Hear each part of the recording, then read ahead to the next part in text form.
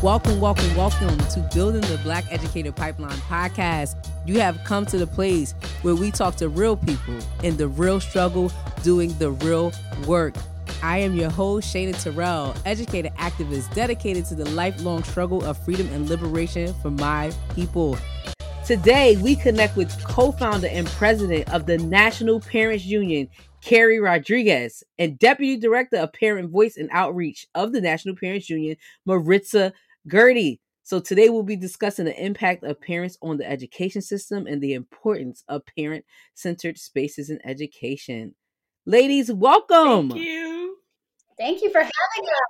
Listen, we're excited to be here. I am super excited to be here. I'm always excited when we have parent educators in the building, and when we can lead with like you're a parent and an educator. I'm always excited for my fellow parent educators. So of course I know you guys, right? Done some work in the past, definitely with MPU, and I know Sharif is a huge fan of you all, and I know you're a fan of my guy. And Maritza, you and Yes. I go way back to our in-school days in Simon Gratz. But the people out here don't know you. So I would love for each of you to take some time just to tell the people a little bit about yourself, who you are, what should we know about you, what should we know about your work, past and present. So Keri, I'll let you set it off.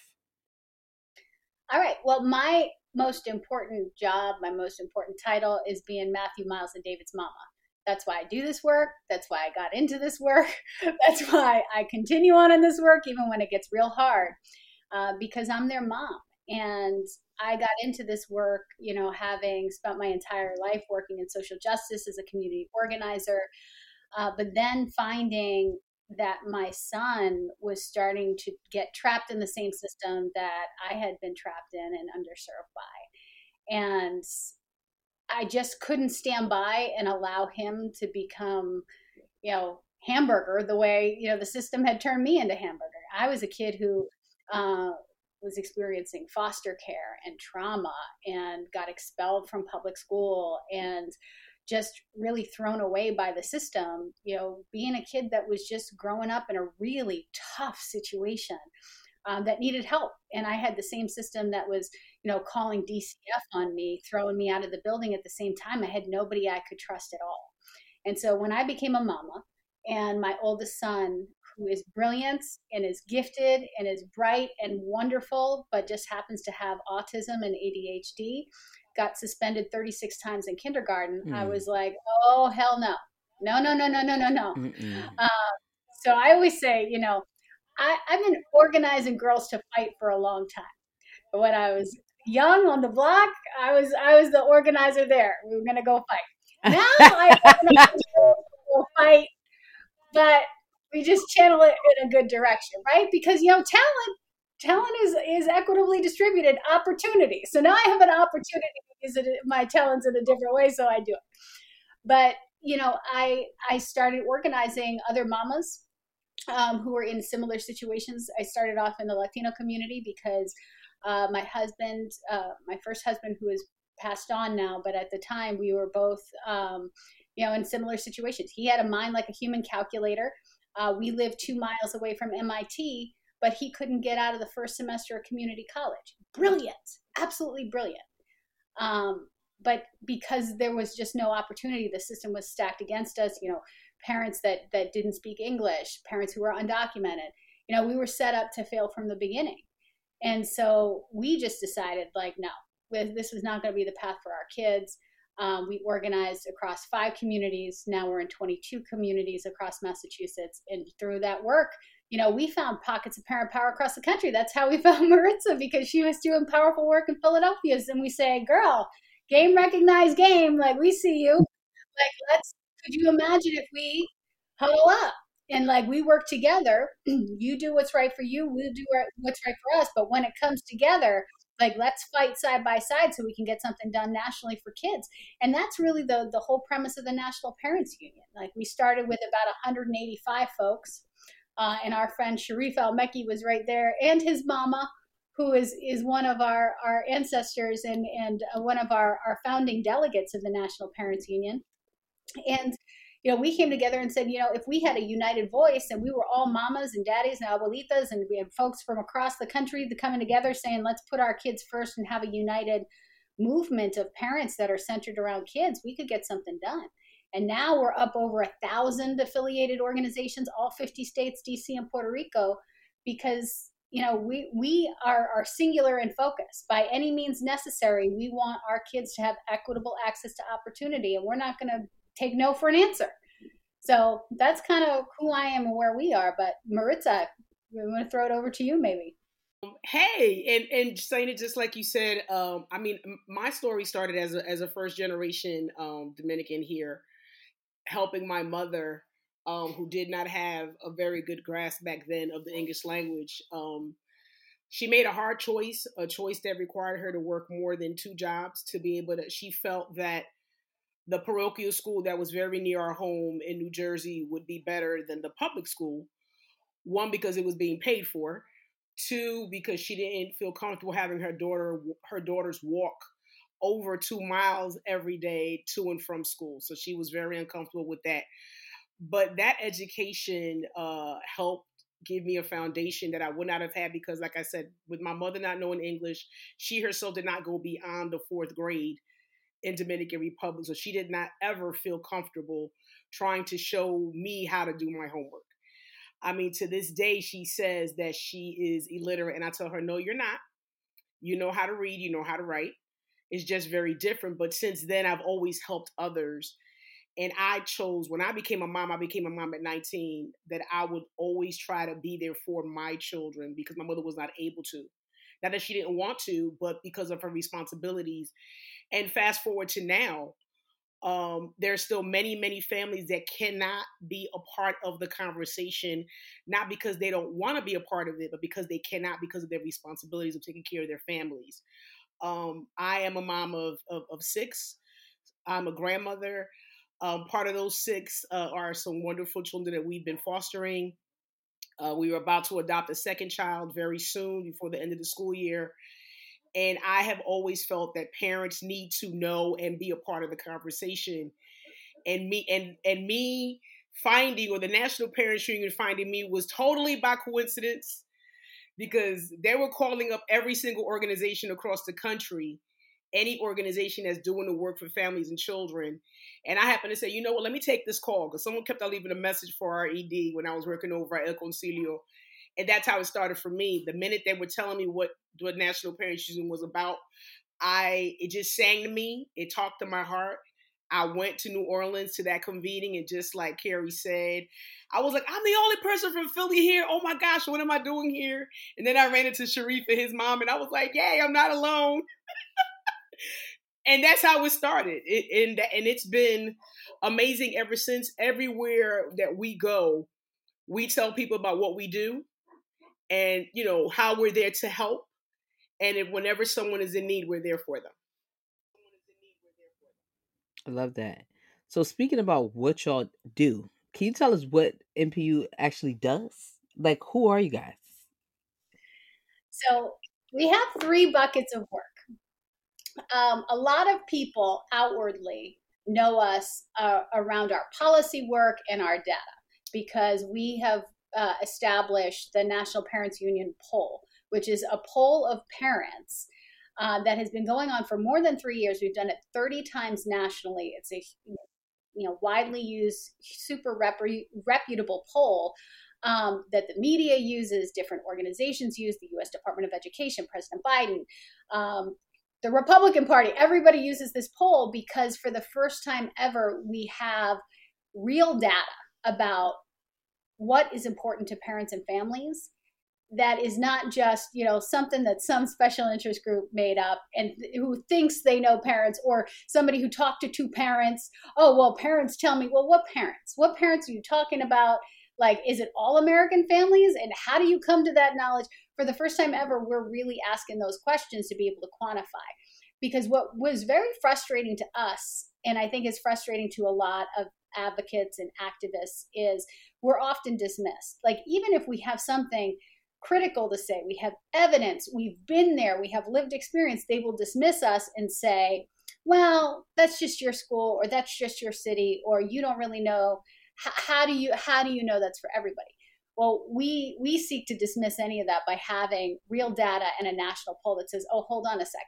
This poll actually reflects the demographics and the geography of the entire United States. So we can say definitively, these are the priorities of parents. So being able to set the record straight and say, this is what parents care about. And no, it's not banning books and your anti-CRT crap. That's about 9 to 11% of families. Actually, what parents and families care about is the fact that you're trying to kill SNAP benefits and take money out of the food, out of the mouths of our babies. That's what parents care about, that we're in an economic crisis and that our kids are in a mental health crisis, and that we're very worried about whether or not they are literate and they have the right to read, and whether or not we're actually setting them up so that they can have a path towards economic mobility in the future. That's what parents care about, not this sideshow crap that you're putting up.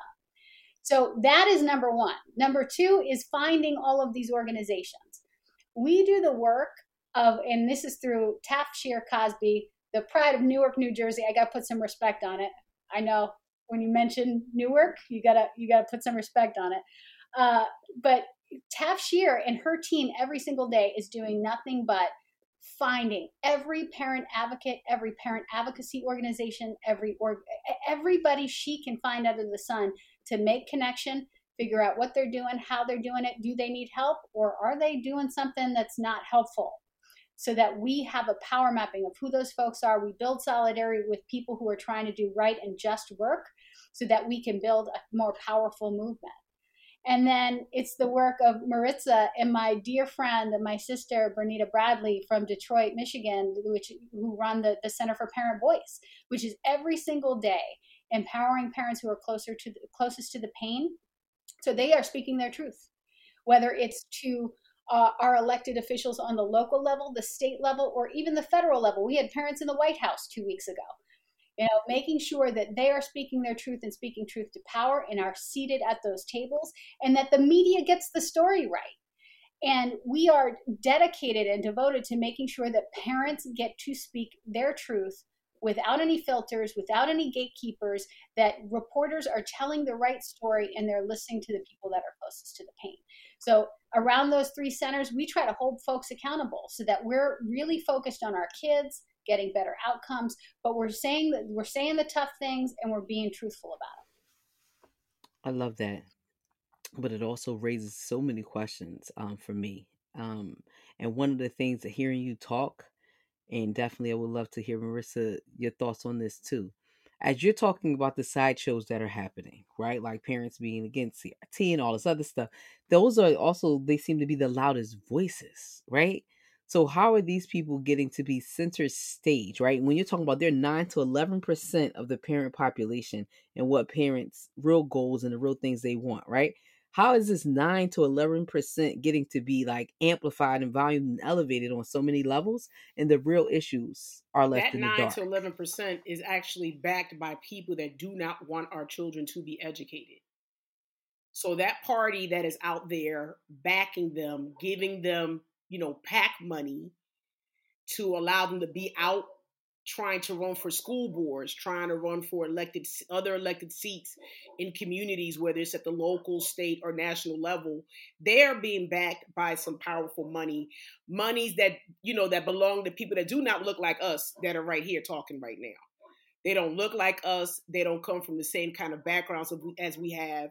They are more affluent, individuals that would rather just whitewash everything, set us back decades as far as what our rights are educationally and even civically in this country. They're the ones that are making noise, but we are here to counteract that with trying to build certain bridges and coalitions, but we also are very aware of the fact that there are many out there that do not want us to work together, that want to keep us in silos because they feel that keeping us separate is easier, and because they know if we come together, we're going to be a force that can't be dealt with. And Shayna, just to jump in too, like, it makes sense that they would get the most attention. This is the ultimate act of white supremacy. It's what they always do. white people who are trying to protect white supremacy have always been able to grab the mic and hold us all hostage. And the thing that is very frustrating to us and why we feel data is so important is that the media is complicit in this. Why aren't you asking deeper questions like, who are you? Who do you actually represent? Like, you say you represent families. Well, you just popped up on a Facebook group like 2 months ago. Like, what is this all about? But watching a crazy white lady grab a microphone and scream her face off about pornography and all of her deep fears that her position in society is going to be upended by us confronting the truth about our racist history, like, that's very sexy to cover.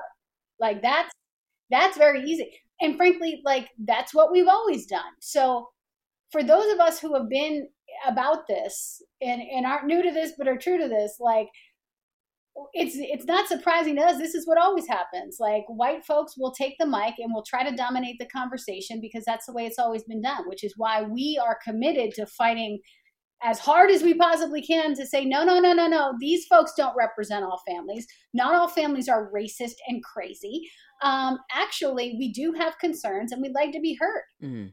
And you guys both point out a very important point, and it's two things: money and power. Is what is behind the majority of this. So as soon as you said they're funded by PACs, they're funded by people. This is how you get the airwaves. This is how you get the publicity. This is how you get the privilege. This is how you get the connections, because there's money involved. So folks who are caring about real issues, right? Like when you use the example of the SNAP benefits, I'm out here trying to figure out how I'm gonna feed myself and my family. I already am below the poverty line and don't have money. So I damn sure don't have enough money to sit up here for somebody, buy time or buy space on the mic. Like I don't have that kind of time. So that's an important point to point out, that money is still a very important factor in all of this. Not even just buying the time, like being able to take time away from your job to show up at a school board meeting. And Maritza, you're up there till like 1, 2 o'clock in the morning sometimes. Oh my gosh. That is a privilege. So folks that are living hand to mouth, like, you don't have time to sit there all night, 8 hours to speak for 2 minutes. These folks do. Like, that's like, even aside from buying the time, just the luxury of having a life that, you got somebody else to watch your kids and feed them and wash them and everything else, and get, like, it's crazy. Yes, but again, going down that road, we're hitting on some very important factors that I think happens a lot when we're talking about Black people, Black parents in general. That there's a very bad rap created from educators, especially in severely poor, concentrated urban communities, that Black parents are disengaged and don't want to be a part of the education process. It's a really terrible narrative. And I want you guys to speak on that, because when I see these comparisons about these 9 and 11% who get the mic, right? There's always this thing about like white people are just more organized, right? Then that gives a sense that they care about their children more. So I would love for both of you, because I saw your faces both balled up like, about this narrative that's created about Black parents being disengaged from the education process and not caring about their children. That is absolutely a bunch of nonsense, because I see it. And again, I said it earlier, it's not that they don't want to be involved. They cannot be at a meeting at their school district at 10 o'clock in the morning, or they cannot be at that meeting at 6 o'clock at night, because either they're working or they're home taking care of their children. So it takes a lot. And the unfortunate thing is that a lot of the people that are in these higher positions on these school boards, they keeping it that way. Let's have a meeting at a time that's better for everybody to be able to attend. Let's do it via Zoom. Let's do it on a Saturday, not necessarily on a Tuesday morning at 10 o'clock to talk about the school's budget that's going to pass, the district budget that's going to pass. They hope that parents don't show up. They like it when a parent is not that involved. And then the parents that are able to be involved, that do ask the questions, they get vilified because, you know what's going on. You've learned how to get information, and information is power. And they don't want us to have that kind of power. They can't stand me at the school district, Shana, because when I show up, I'm like, listen, I know your names. I know what you have not been doing. And then I don't need the little Cowtown where they run after me and give me their business card, because then they don't call me back. And then when I call them on it, oh man, why didn't you call this lady back? Because y'all full of it. It's all for show. The other thing, and I'm not going to speak on, on behalf of Black families or Black parents, because that's not for me to do, but I will speak from my perspective. The parents of today are the underserved kids of the last generation. I have 2 kids that attend a school that's named for the man who expelled me from school. Oh, wow. Every day I have to drop my babies off at a school that's literally named for that man. And so I did it this morning, and it catches me every time I see that name. Ooh. But, because of that, and because we were underserved or pushed out and all of that, like many families, there's been no restorative justice. We're out there. You can't tell me a mother who's working 2 or 3 jobs, killing herself, trying to stay on these kids, make sure that they're out of trouble, that they're cared for, they know they're loved, they're on top of homework, all this. You cannot tell me that that is a parent who does not deeply love their child. But the indictment that we go through around, you don't care, you're not because we don't show up the way that they want us to, or they demand that we do. After, and do we understand that we're actually asking parents to engage with their abuser? The limited free time they have because they're working sometimes very low wage jobs because they themselves have been underserved. They're trying to do the best they can. They got limited free time. And then you want us to spend it with you. When you come at us with contempt, you treat our kids terribly. It's a disrespectful conversation. You're talking at us and not with us. And we're going to spend what limited free time we have with you.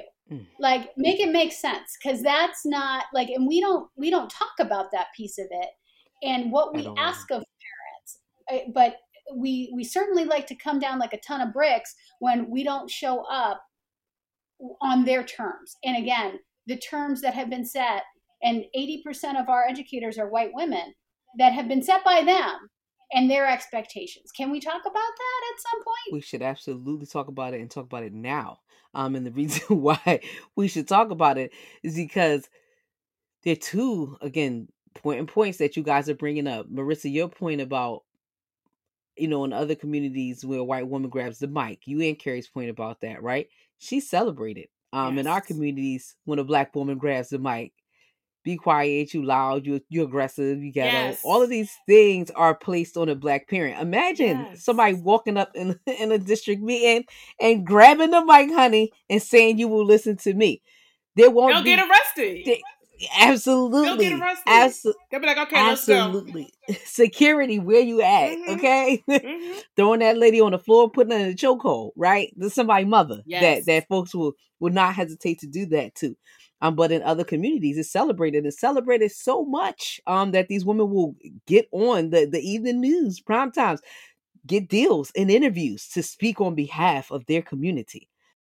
We were in the Connecticut legislature, in the House of Representatives 2 months ago, with Black families, brown families. They called security. Not because we were acting a fool. We know how to act. We know how to get into those spaces. But because they were in the state house while Black and brown. And something could happen. Yep. That's what happens. Yes. That's the reality of it. But again, it's about who sets the standard for what, right? So if I'm a fellow white woman and I see my white sister up there using her voice, I'm advocating, I'm supporting that. You go, girl, right? I'm a white woman who sees the same Black parent. I'm scared. They're intimidated. Yes. Oh my God. Is she going to fight me after this meeting? Is she going to fight me right now when she's only talking? So all of those things in race have a dynamic that play into that. So I'm super glad that you guys brought up this point just about really, right, who's setting the standard in education, and then how that then impacts our parents. Because I think a lot of times, we talk about education, especially the curriculum issue, right, in education. And we talk about who are the school leaders, who gets to set the standard for that, right? But those conversations happen in silos in certain communities. In other communities, parents will hop on that mic and say, you will not teach my child this. This is not happening in school. So much so that laws and policies are now passed about the things that you cannot teach their children.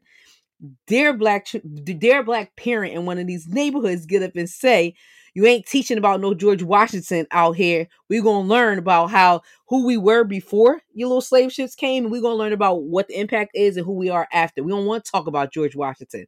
That, can you see a world where that can happen? No, because why? They'll be silenced. They'll be jailed. They'll be villainized. Yes. In those ways. They'll be jumped by the cops before they get the sentence out of their mouth. Correct. Who are we joking? How much video do we have of Black and brown families standing up at a microphone, and all of a sudden you see the security guards come up right behind them? Absolutely. Because it's built in. Mm-hmm. It's built in. And white parents have the expectation that they're going to be heard and things are going to change because they said so. Absolutely. Because they said so. And they're empowered to feel that way. And it makes me think, right? Especially with the laws and stuff, right? Sometimes I'm like, I'm not going to get into sometimes what parents want to teach their kids, right? Is it wrong? Is it ignorant? Absolutely. You want to tell your kids lies? I mean, that's your lie to tell. It's okay. And I just talked about this yesterday. It's okay if, as a parent, there is a subject matter that you may not feel comfortable having your child exposed to. Yes, you can let the teacher know. If they're going to talk about a particular thing, I'd rather my child not be a part of it.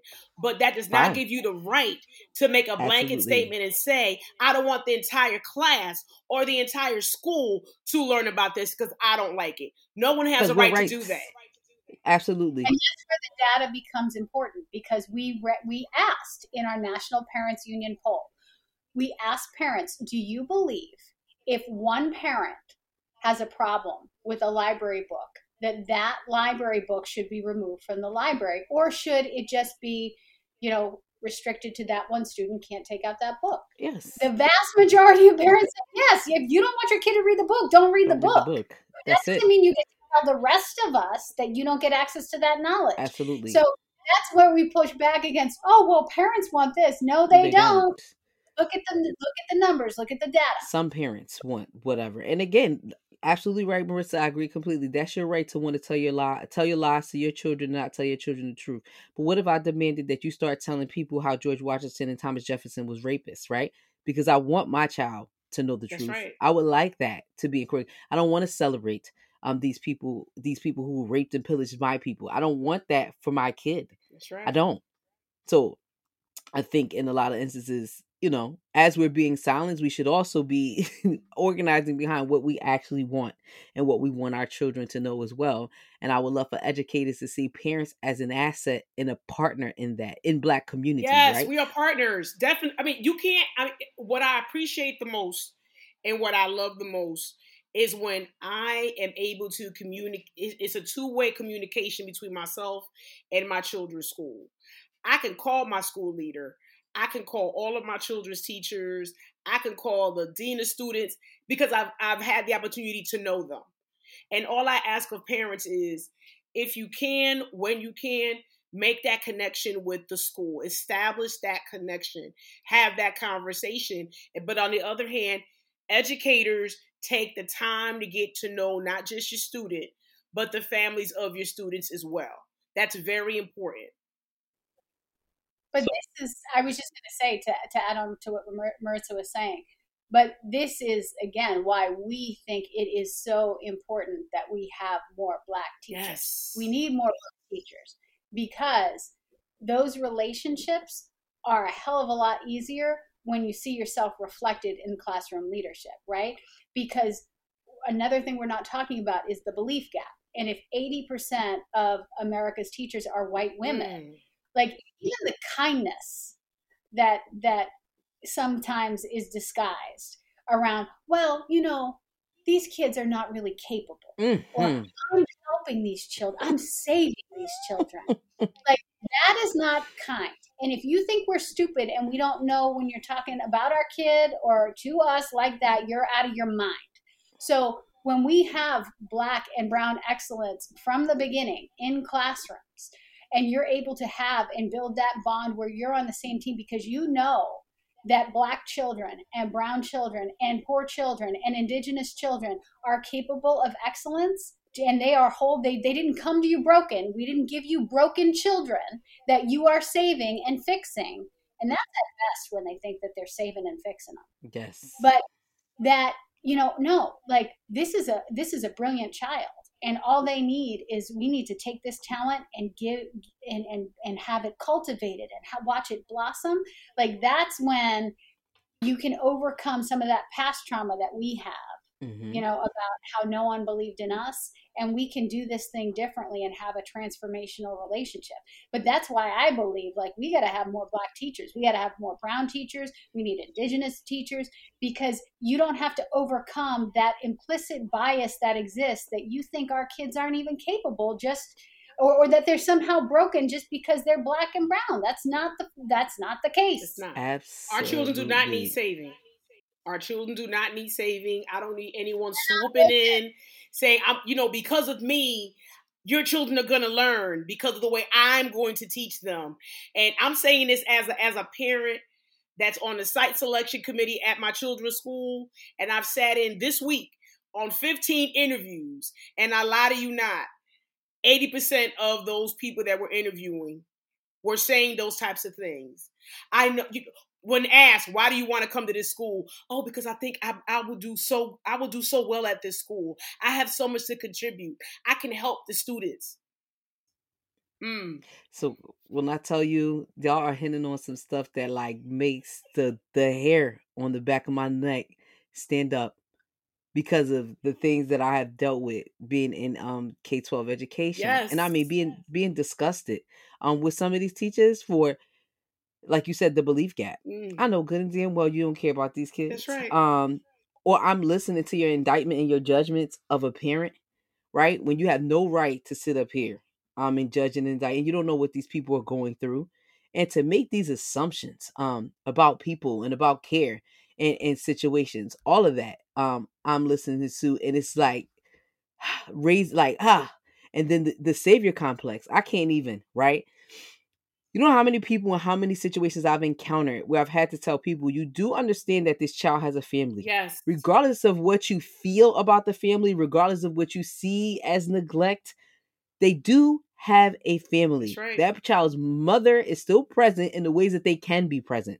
That child's father is still present in the way they can be present. That child's grandmother or grandparents are present in the way that they can be present. Those people still exist. You don't have a right to ignore their voice. You don't have a right to ignore their choices for their child because you think that you know better. And this whole thing about like, this child needs me, I'm going to save them, they can live with me. Oh, the family doesn't have money, I'm going to put them through college. You are a partner in that. Okay? That's all you are, as a partner. And you should only kind of push yourself into that kid's life in that situation as far as the family will allow you right. to. And the part that we have to get folks to understand is that the reason why we are so critical to this conversation is that we have a vested interest in their success, because the consequences for us are far greater. Absolutely. If you screw up, if you're a fourth grade teacher and you screw up this year, you know what? You're going to get another crop of kids. You can try it again. That you can screw up again and get another check too for years to come. Yes. Let's talk about it. Yes. I don't get a new fourth grader that we can just scrap and do again. I have to live with the consequences of that. He has to live with the consequences of that. And the outcome consequences are things like poverty, incarceration, death. So it's not just this kid fell through the cracks. Those cracks could kill my kid. And we need to understand that that's why parents show up. I've worked with parents here in Boston who have gotten trespassed from schools because they will go in because they are so upset and worried and scared. And the way that shows up culturally is just like I am now. I'm trying so hard not to because I talk with my hands. And when I get fired up, I get real fired up because this is my kid. And oh my God. But the way that, again, that might show up for some people who aren't culturally competent around my culture will get intimidated and threatened and think I'm being violent and not understand that. When I'm just saying, like, I don't want my kid to die. I don't want my kid to get expelled. That was the greatest trauma of my life. And I'm scared as hell that my kid will have to go through that again. Yes. So, like, it's about making sure that the people I'm sitting across from, those educators that are supposed to be there helping and guiding, understand where this passion and this fear come from. Because I'm upset and worried and scared because the consequences for my baby, the most precious thing in my life, are very, very dire if we don't get this right. And stop judging me off of a moment, right? Oh my gosh. Sometimes you yes. see a moment. It's a moment. Stop judging parents off of a moment. It was a moment. It was a thing. We all have high emotions. Imagine if you were judged in some of the worst or most high intentional emotions in your life, right? Stop judging people off of a moment. And parents have the right to be emotional because they're parents. That's right.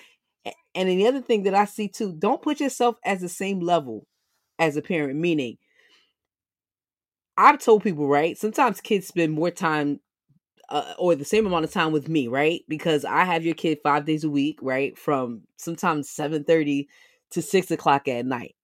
So let's respect again. I'm going to continue to use the word partnership, right? That it is a partnership. Your child is with me for all this time. So yes, as an educator, respect the work that I'm doing, the things that I'm pouring in. I'm an extension of you. But I think that sometimes people get it twisted that they think that you're not their parent. You don't have equal stake in that kid's life. I'm an extension of the life that this parent wants to build for their child, and they're trusting me to do that. But all I am is an extension of that parent. I'm an extension of this child's extended family. But hinting back to the kind of the main point that Keri, you made, I don't know if I want a white woman with racist or extra savior vibes to be in my extended family for my kid, right? I got some questions. If you're not willing to do the work and you're not willing to be reflective about your position in our community, in our society. But absolutely, educators, we are an extension of what those hopes, those dreams, and those wants that a parent has for their kid. Absolutely. Even the language we use. Like, my child might be your student, but that's my child. Being a student is only a piece of my child's life, a piece. But I am invested in my child, my entire child, the human being. So when we get into these education conversations, like we at the National Parents Union, we don't talk about students. We talk about children. Because they are children. They're not just students. That's just a piece of who they are. Do we understand that? And do we understand the context of that? I don't know sometimes. But you bring up an important point, and I think the reason why people don't understand that and don't understand the context of it is because people don't run schools that are parent-led or parent-centered spaces. Oh, yes. So clearly you have a feeling about that, Maritza. I would love to talk to you tell us about the importance of that. Parent-led or parent-centered spaces in education. Parent-led or parent-centered. When I brought up in a previous group yesterday that I think that parents and guardians should be a part of the hiring team for teachers, that they should sit in on these interviews, I either got crickets or people saying, I don't think that's necessary for a parent to be involved in the hiring of a teacher. I'm like, really? Why? Because I'm going to ask you, how do you deal with forming a relationship with a parent or a guardian of a student? What do you do? And I'm not talking about just parent-teacher night or report card night or the fun stuff, the ceremonies. I'm talking about, are you purposeful in getting to know each of your parents? That's how I got to know you, Shayna. That's Absolutely. How I got to know Winslow, my mentor, because they took the time to get to know me, ask me about me. Because when you find out what your children's parents feel passionate about, you can then assess what's going on with that child if something's going on. Well, and let's double click this for a second, because sometimes I feel like we're giving people human being lessons. Like, you know what I think is wild? What's that? You know, sometimes you'll get a letter in the mail, right, saying Miss Jones is going to be your child's 5th grade teacher. Great. Who's Miss Jones? My lady. Where'd you go to school? How long have you been a teacher? Like, what do you like? What's your background? What's your training?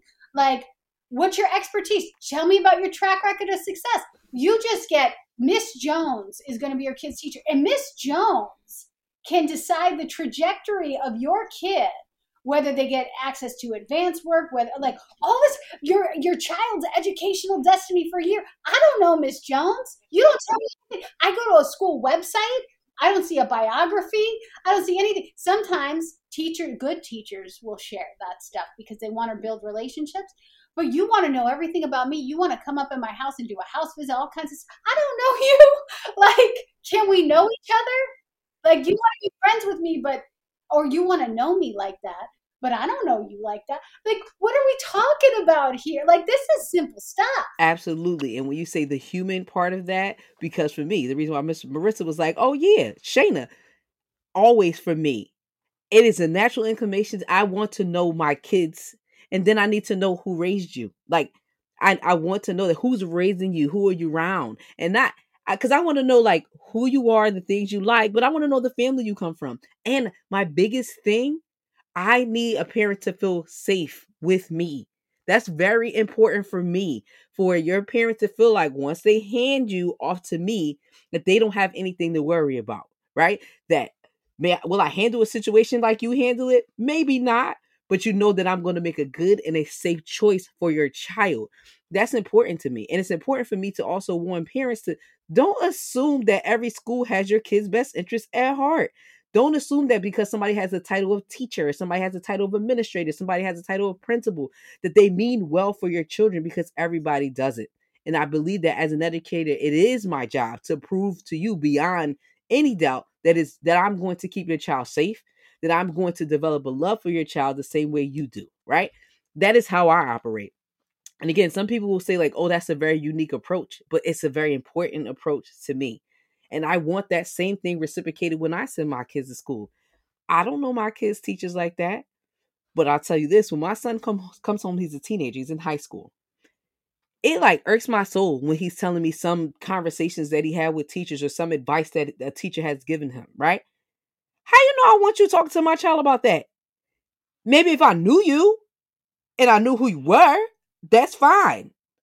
But there's certain conversations that I would have with kids, but I'm not having it like certain, like if I know your parent, right? And I'll tell like, come on, we need to call your parent. I know your parent and I know your family dynamic. Those are certain things. It's how to develop close relationships with kids and their families. Don't be talking to my child about all of this stuff and everything else. And you don't know me like that. I think the biggest problem I have as a parent with raising a Black son is that people automatically assume that my child doesn't have a father or an active father. Yes. Oh my goodness. And my husband, I always call my husband a mom dad. Okay. He's like a mother, honey. He's nurturing, in that way. But he's not like a mother. He's a father who's nurturing and involved, with his children. So we're all hinting on the same, just these assumptions that people make. They assume for a bad reason. Like, for instance, like my husband died of stomach cancer. So my children's father, is not here on the planet. God rest his soul. But people who find out that my children's father is not around assume it's because of some kind of, no. And so even though my kids are going through a grief process and all of this stuff, do we look at them with the same compassion, or do you just assume father not present means something? Absolutely. It's very strange, but that's the truth, right? Yes. So we're talking about removing all of these biases from people's minds based on dealing with a specific skin color or a certain demographic that these folks are coming to the profession with, that are in essence harmful to our children.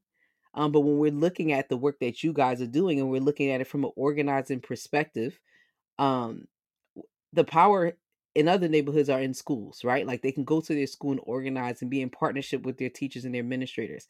But in our communities, if our teachers and administrators already are having bias against us, now we're working against multiple dynamics, right? Working against the government and all these situations, but now I'm fighting in the school that I'm sending my child to, where people don't want to partner and don't want to work with me. But because this is what you guys do, you guys organize parents.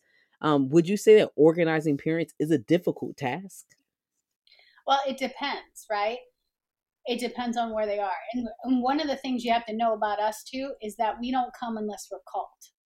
We don't parachute in and say like, oh, this looks like a good place to organize. No, we're like the 911. Like if you got trouble, you know who to call. Like we come in solidarity to help. folks on the ground and we listen very closely. Like, we're not trying to tell people what to do, because frankly, we don't like when people come in and tell us what to do, and we all did this work on the grassroots level. So, we don't. But the thing that can be hard is that in all of us, because again, we have lived experience and we've done this organizing work, it's really hard to do this by yourself. It's very lonely, and sometimes it seems so big and people are so powerful, and you wonder if you can get it done, and people come after you. They call you everything but the name your mama gave you, and like, you're like, should I do that? And you need people to be able to have your back and say, no, girl, keep going, or you're onto it, or do you need us to show up? What can I do for you? Can we give you some money? Can we train you? Can we just literally show up and march with you? Do you need someone to talk to? Are you okay? Are you strong enough yourself so that you can go and do this work, so that it's not so lonely? And they have the power to know that they have people who have their back and want to support them, and that they're doing the right thing. Because again, we're asking them in many spaces to invest their time and to fight against something that hurt them deeply. I come into every school situation kind of with my dukes up. Like, I like therapy every week for me, because I still am trying to overcome some very early trauma that was inflicted on me, not just by family situations, but by educators and adults that failed me around me. And saying to people, no, it's worth it to do this, and you can do it, and that you don't have to do it by yourself. And like building that confidence that they should do it, and they have the power to do it, and they can make something big happen. Like, that's part of the organizing magic here, is sometimes you have to address, acknowledge, and overcome some of that trauma to say, no, it's worth it to do this, and we can make something different happen if we do this together, and if you're willing to give it one more try, to fight against something and try to do something new and different. And that can be that can be the most difficult part of organizing, but it is possible when you have the right people who not only know that life, but respect it and understand it in a very profound way. And that's not something you learn in a workshop or learn about in grad school. It's something that, like, when you have that lived experience, it changes your DNA, and you speak a different language in a different way to parents. And that's what I think makes us a little different. Mm, yes. And I mean, I want people to hear it. You didn't say that you drop in spaces and try to organize parents. You come when you're called. So that speaks to me in volumes, because that's true engagement. Um, it's not only advocacy. We have people who want to tokenize parents, and put parents on the advocacy train. Um, but you come when you are called, because you're ready to be in partnership and in solidarity with those parents who want and who need a little bit of navigating. So shout out to you guys for doing that work. Um, another thing I want to talk about, because I mean, has been amazing, and I don't want to run out of time. But I do want to talk about parents of exceptional children, who are also known as, most people refer to children as exceptional children as special education children, right? Like, that's the blanket term. Um, but these are parents of exceptional children, and I feel a lot of times we talk, general about parents being ignored. But if you have a child with exceptional needs, those parents are, I mean, day in and day out with the gauntlet, fighting for the needs of their children inside schools, fighting to get the stigmas up off their kids, fighting against people who like to speak in language and jargon that they know parents may not know or understand, but you can say it in a different way in layman's. I mean, all types of things parents of exceptional children are going through. So I would love for you guys to just talk about some ways, personally and professionally, that you've been able to assist parents who have children with exceptional needs.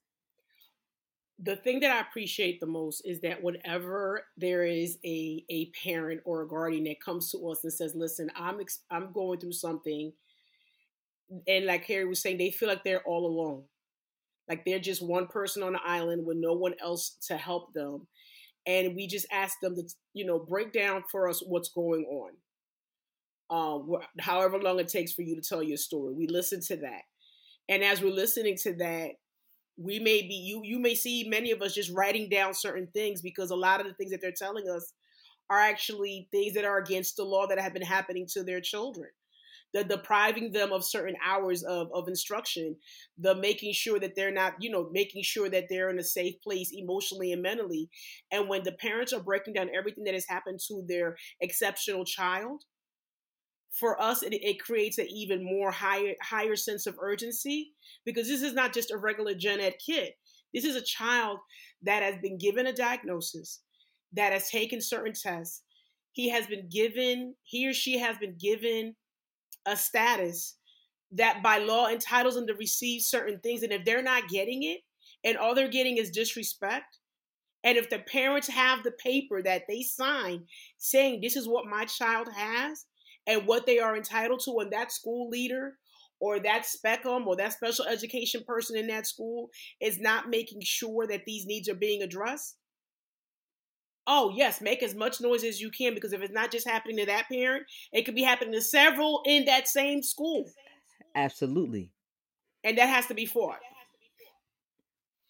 And I'll say, being the mother of a child who is exceptional, and he is exceptional, is what brought me into this work and makes me willing to do this work. Because let me never forget sitting at the end of an IEP table with a 6-year-old, with a table full of experts. Like, these people all have master's degrees. I have a GED from Boston Public Schools. That's my education level. And I was sitting at the end of this IEP table filled with all of these experts, specialists, people who had analyzed my child. And I could tell they didn't like him. And they were angry at him because he wouldn't listen. And he couldn't be redirected from a preferred activity. And I know my child. I may only have a GED from Boston Public Schools, but I know Matthew. I'm an expert on Matthew. And he is a good kid, and he is a bright kid, and he will not sit at the rug at rug time because he can't sit. He can't do it. And it's because he has autism and ADHD. And the day that I sat there and I realized that these people were not going to help my son, I was like reborn as an education advocate. And even though I'm the president of the National Parents Union, we work on all this stuff, I work with parents individually at least 3 a week, and still attend IEP meetings as an advocate with parents who come to us and say, like, I don't understand this. This is a different language. Like, they're not giving me all my options. This can't be it, right? Or they're telling me that, like, even though my child's entitled to these services, they don't do that here, or don't have a staff. Like, and when you become the mother of a child who has special needs or who is exceptional, like, you have to just put the crown on and understand that you're going to have to be an advocate for your child, because you have to learn a different language. You have to stand up and be that advocate for your child, or find other people who will advocate with you, because the system is never going to do anything other than what is easiest for the system. And it's not set up to serve our children. It's set up to do literally what's easiest, what's cheapest, and what's going to get it done and get them out of their hair. So I think it's critically important. And frankly, most of the people who are education justice advocates start off in the special ed community, because they see it. And we have to, unfortunately, we have to become that. But what we also understand is that, and I know this firsthand as a mama, when you become the mother of a child with special needs, you question everything. You question yourself, every judgment, every decision that you make, and you blame yourself, the guilt that comes along, which people don't understand. Like, oh my God, did I don't know, did I eat that ham sandwich and not heat up the meat that one time and cause all of these problems for my kid? All of the guilt and everything. Did I not pick the right teacher? Did I not do all of these? Did I pick the wrong school? All of these things that weigh on us, and not knowing that the system's not even set up to help our children. Like, we have to have each other's backs in that. And we have to, like, be co-conspirators for each other and say, hey, I figured this out. Or if they tell you this is wrong, or I'm going to show up for you so that you don't have to walk into that room alone with 8 other people who have master's degrees and have them intimidate you and bully you into signing something you don't want to sign. Like, no, we don't do that anymore. And we're not doing that ever again. Yes. And shout out to all my educators who are allies in schools and co-conspirators in schools for parents with exceptional children who let parents know their rights and really teach parents on how to navigate the system. Those are a special kind of people. And I appreciate them. I've seen people Yes, go. the teachers that come out with the wink, wink, nudge, nudge, like, hey, Yes, hey, girl, like, maybe you should ask about this. Thank you. Please do more of that. Like, that's the energy we need. definitely need that energy. I mean, I've seen people go against their bosses. Like I've seen all of that being done for rights and advocating for children with exceptional needs and parents who just don't know the system. So shout out to you guys. You guys are a special, definitely a special kind of people. Um, and again, thank both of you for sharing your opinion and Keri for sharing your personal story. I'm just thinking about you and trying to imagine how you already feeling like a reject of the school system for how people have treated you and discarded you, and then here you come, you have a kid who has special needs, and then you have to then sit around these people who you already felt like they didn't like you. Now you feel like they don't like your kid. I can't imagine being somewhere with a person that I'm trusting my kids with for 7 hours a day and knowing that these people don't like my kid. I don't I don't know how that, like, I don't know. I'd be in I a was room. terrified. I Right. was terrified. I was like, I cannot believe like this Matthew, my most precious thing in my whole life. I And love he's him more than six. He's myself. 6. He's a baby. Oh, Six, he's a 6. baby and he's a sweetheart. He just won't listen. You know, if you don't connect with him, he's not into it. He's not violent. He's not anything. He wants to go play with the instruments instead of sitting at the, you know, This is the piece about that though. When you're saying he just won't listen, it's not that he just won't listen. He has a different way of learning. And I always tell, like, I like to rephrase things because you have kids that are straight up defiant, right? And it's not documented. Like you just being hard headed today, and that's fine. Again, that's a moment.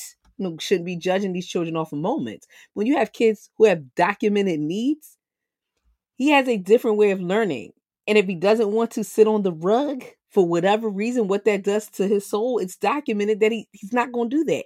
So, what are the other ways that we then adjust or can adjust around his needs to make sure he feels included and get him supported? a feedback. Get Yes. him, you What know. are the other ways that are less disruptive? And again, the secrets that we hold about exceptional children or students with special needs, right? If we have more conversations with parents and ask parents more permission to, hey, do you mind if I discuss pieces of your kid's diagnosis with his class? So that his classmates can be more inclusive, so his classmates can understand, right? Or we can have more lessons or situations around helping others help him, but shh, we're not going to talk about it. But yeah, and still you embarrassing and isolating the kid, right? So what we're not talking about, other students are still seeing. So so many things just wrapped up in that. Um, Last thing I want to hit on is National Parents Union. You guys do so much work with parents around the nation. Like you said, you guys are in how many states right now? All of them, including All Puerto Rico and the Virgin Islands. We're in all of them. all 50 states, Puerto Rico, Virgin Islands. How can parents, number one, get involved with y'all, and number two, use your platform to really engage their local and state legislators? Oh my God, so easy. So if you go to the nationalparentsunion.org website, you are going to get connected with our organizing team. You can reach out. All you do is fill out a form, and it goes to the best in the business. Again, Tafshir Cosby, Shirley, Jason, our entire organizing team. You get connected, and then you get connected with a local organization. And if there's not a local organization, local parents that you can connect with, so that you're not by yourself. So being able to navigate, saying like, I don't know what to do, or something's wrong, or I feel like this is like, what do I do next, is what we're experts in. And if you're a group that saying like, oh my gosh, I would love to connect with other groups because we want to move something on the state level, you connect with us. We have organizations that are established that affiliate with us so that they can have like a network within a state. Places like Minnesota, places like New York, beautiful examples of this, where you have organizations that kind of come together and decide that they want to actually be part of the NPU New York or NPU Minnesota or NPU Georgia, so that together they develop a parent power agenda. So they say like, well, we work in different cities, there's different things going on, But in terms of the whole state, there's like 3 pieces of legislation that we want to work on, whether it's, addressing breakfast after the bell, child safety issues, giving kids a right to read. Like, we just passed a beautiful law in Minnesota that not only gives kids the right to read and have proficiency by 3rd grade, but also $75 million in direct funding to teachers on professional development so that they can actually make sure they have the skills to make it happen. So setting them up for success. But that's parent led. Like, literally, parents drove it, wrote the legislation, lobbied for it, got it passed, and now they're getting it implemented. So, like, these things all happening, like, this is parent power. This is really moving the needle. So you contact us with your ideas. We get you connected. We have a team of experts who have all done this work on the grassroots level. All our parents. That's the thing. Like, we've all done this work. We're all authentically parent-led, and we get you connected. And then on the federal level, there are always opportunities with the U.S. Department of Education, with the United States Congress, with the United States Senate, with President Biden. We also do work. We're a non-bipartisan organization. We do work with Republicans all the time around developing new assessments and accountability models and all of these kinds of things, where you can be heard on the national level, where you need to be heard, because there's a lot of money and a lot of laws that are passed that can implement things on the local level. So you connect with us and our team, and then, together we work to help you on the grassroots level, so you're affecting change on the local level. And then we just say, hey, come along with us. Here's a bridge so that if you want to talk to, your state secretary of education, we have a close partnership with CCSSO, and we make sure that parents are heard there. Or you want to talk to your governor, we work with the National Governors Association so that governors are hearing directly from parents. Or you want to talk to Secretary Cardona, you want to talk to President Biden, like, we'll get you on there. Like, you deserve to be in these spaces, and you should be heard in these spaces, and we're going to get you to these spaces. Yes to all of that. And thank you guys for the work that you're doing, and thank you guys for being a space, for being a hub, for being a safe haven for parents and parent voices. Like, keep this up. Again, got to find ways to elevate you, this group, and the people that you work with across the nation. And this is amazing. So amazing. Before we get out of here, I would like to give each of you a chance to thank a Black teacher or thank some Black teachers. Keri, I'll start with you. So I'm going to do 2 really fast. Number 1, my favorite Black teacher was my only Black teacher I ever had, Mr. Billy G., who was my 10th grade jazz band teacher. Brilliant jazz musician, taught in my schools here in Massachusetts, but also taught at LAUSD. Genius, like, understood me, spoke my language, like, knew I was a little pain in the butt, but, like, saw the talent and, like, worked with me and talked truth to me. And it was and is a beautiful human being. He's still my friend to this day, and I love him dearly. The second, I got to shout Aisha El-Mekki. Mama She El-Mekki, yes. teacher, but she was a teacher of teachers, and she was a mama of teachers, and she was a beautiful mentor to me, and I want to just honor her legacy and the beautiful family of educators she created, and her legacy goes on and on and on and on and on, and so many of all of us, but especially in Sharif. Oh my God, what a blessing. I just can't say enough about, the legacy that she leaves behind in so many of the people that she touched, extraordinary things. Oh my gosh, yes. How can I go behind that? Mine will be quick. I mean, 2 people, but the first is the first Black teacher I was ever exposed to. I was in 2nd grade. Sister Veronica Paul, which was like, okay, I had my first Black teacher, but she's also a nun. So it was like, it just totally amazed me. But then she listened to the Supremes because she would play it in class. So my mind was blown consistently with her. She was awesome lady. A person that I admire very much to this day is a teacher from my children's school, Mary McLeod Bethune, Mr. Boyd. Mr. Boyd is a specials teacher. Mr. Boyd is soon to be Dr. Boyd. The children love him. I mean, I don't know how many times my son and my daughter come in here, Mr. Boyd taught us this and Mr. Boyd taught us that. I mean, when you constantly hear a child naming a teacher, you know they love that teacher because that teacher has taken the time to instill something in that child, part of their love of learning, but also loving the person that's teaching them. So shout out to Mr. Boyd at Mary McLeod Bethune here in Philly. He's great and doing great things. I love it. Listen, I want to thank both of you ladies for coming on and giving your time. This has just been an amazing time. So much so I'm like, yeah, y'all got to come back on in a few months. Definitely have to have you both back on. But thank you for your time. And thank you to all our co-conspirators out there listening. Okay, you are listening to Building the Black Educator Pipeline, a show hosted by the Center for Black Educator Development with the help of our partner Brightbeam. So make sure you subscribe, listen to your favorite podcast anywhere, like and share. But we'll see you here again next time, everybody. Peace.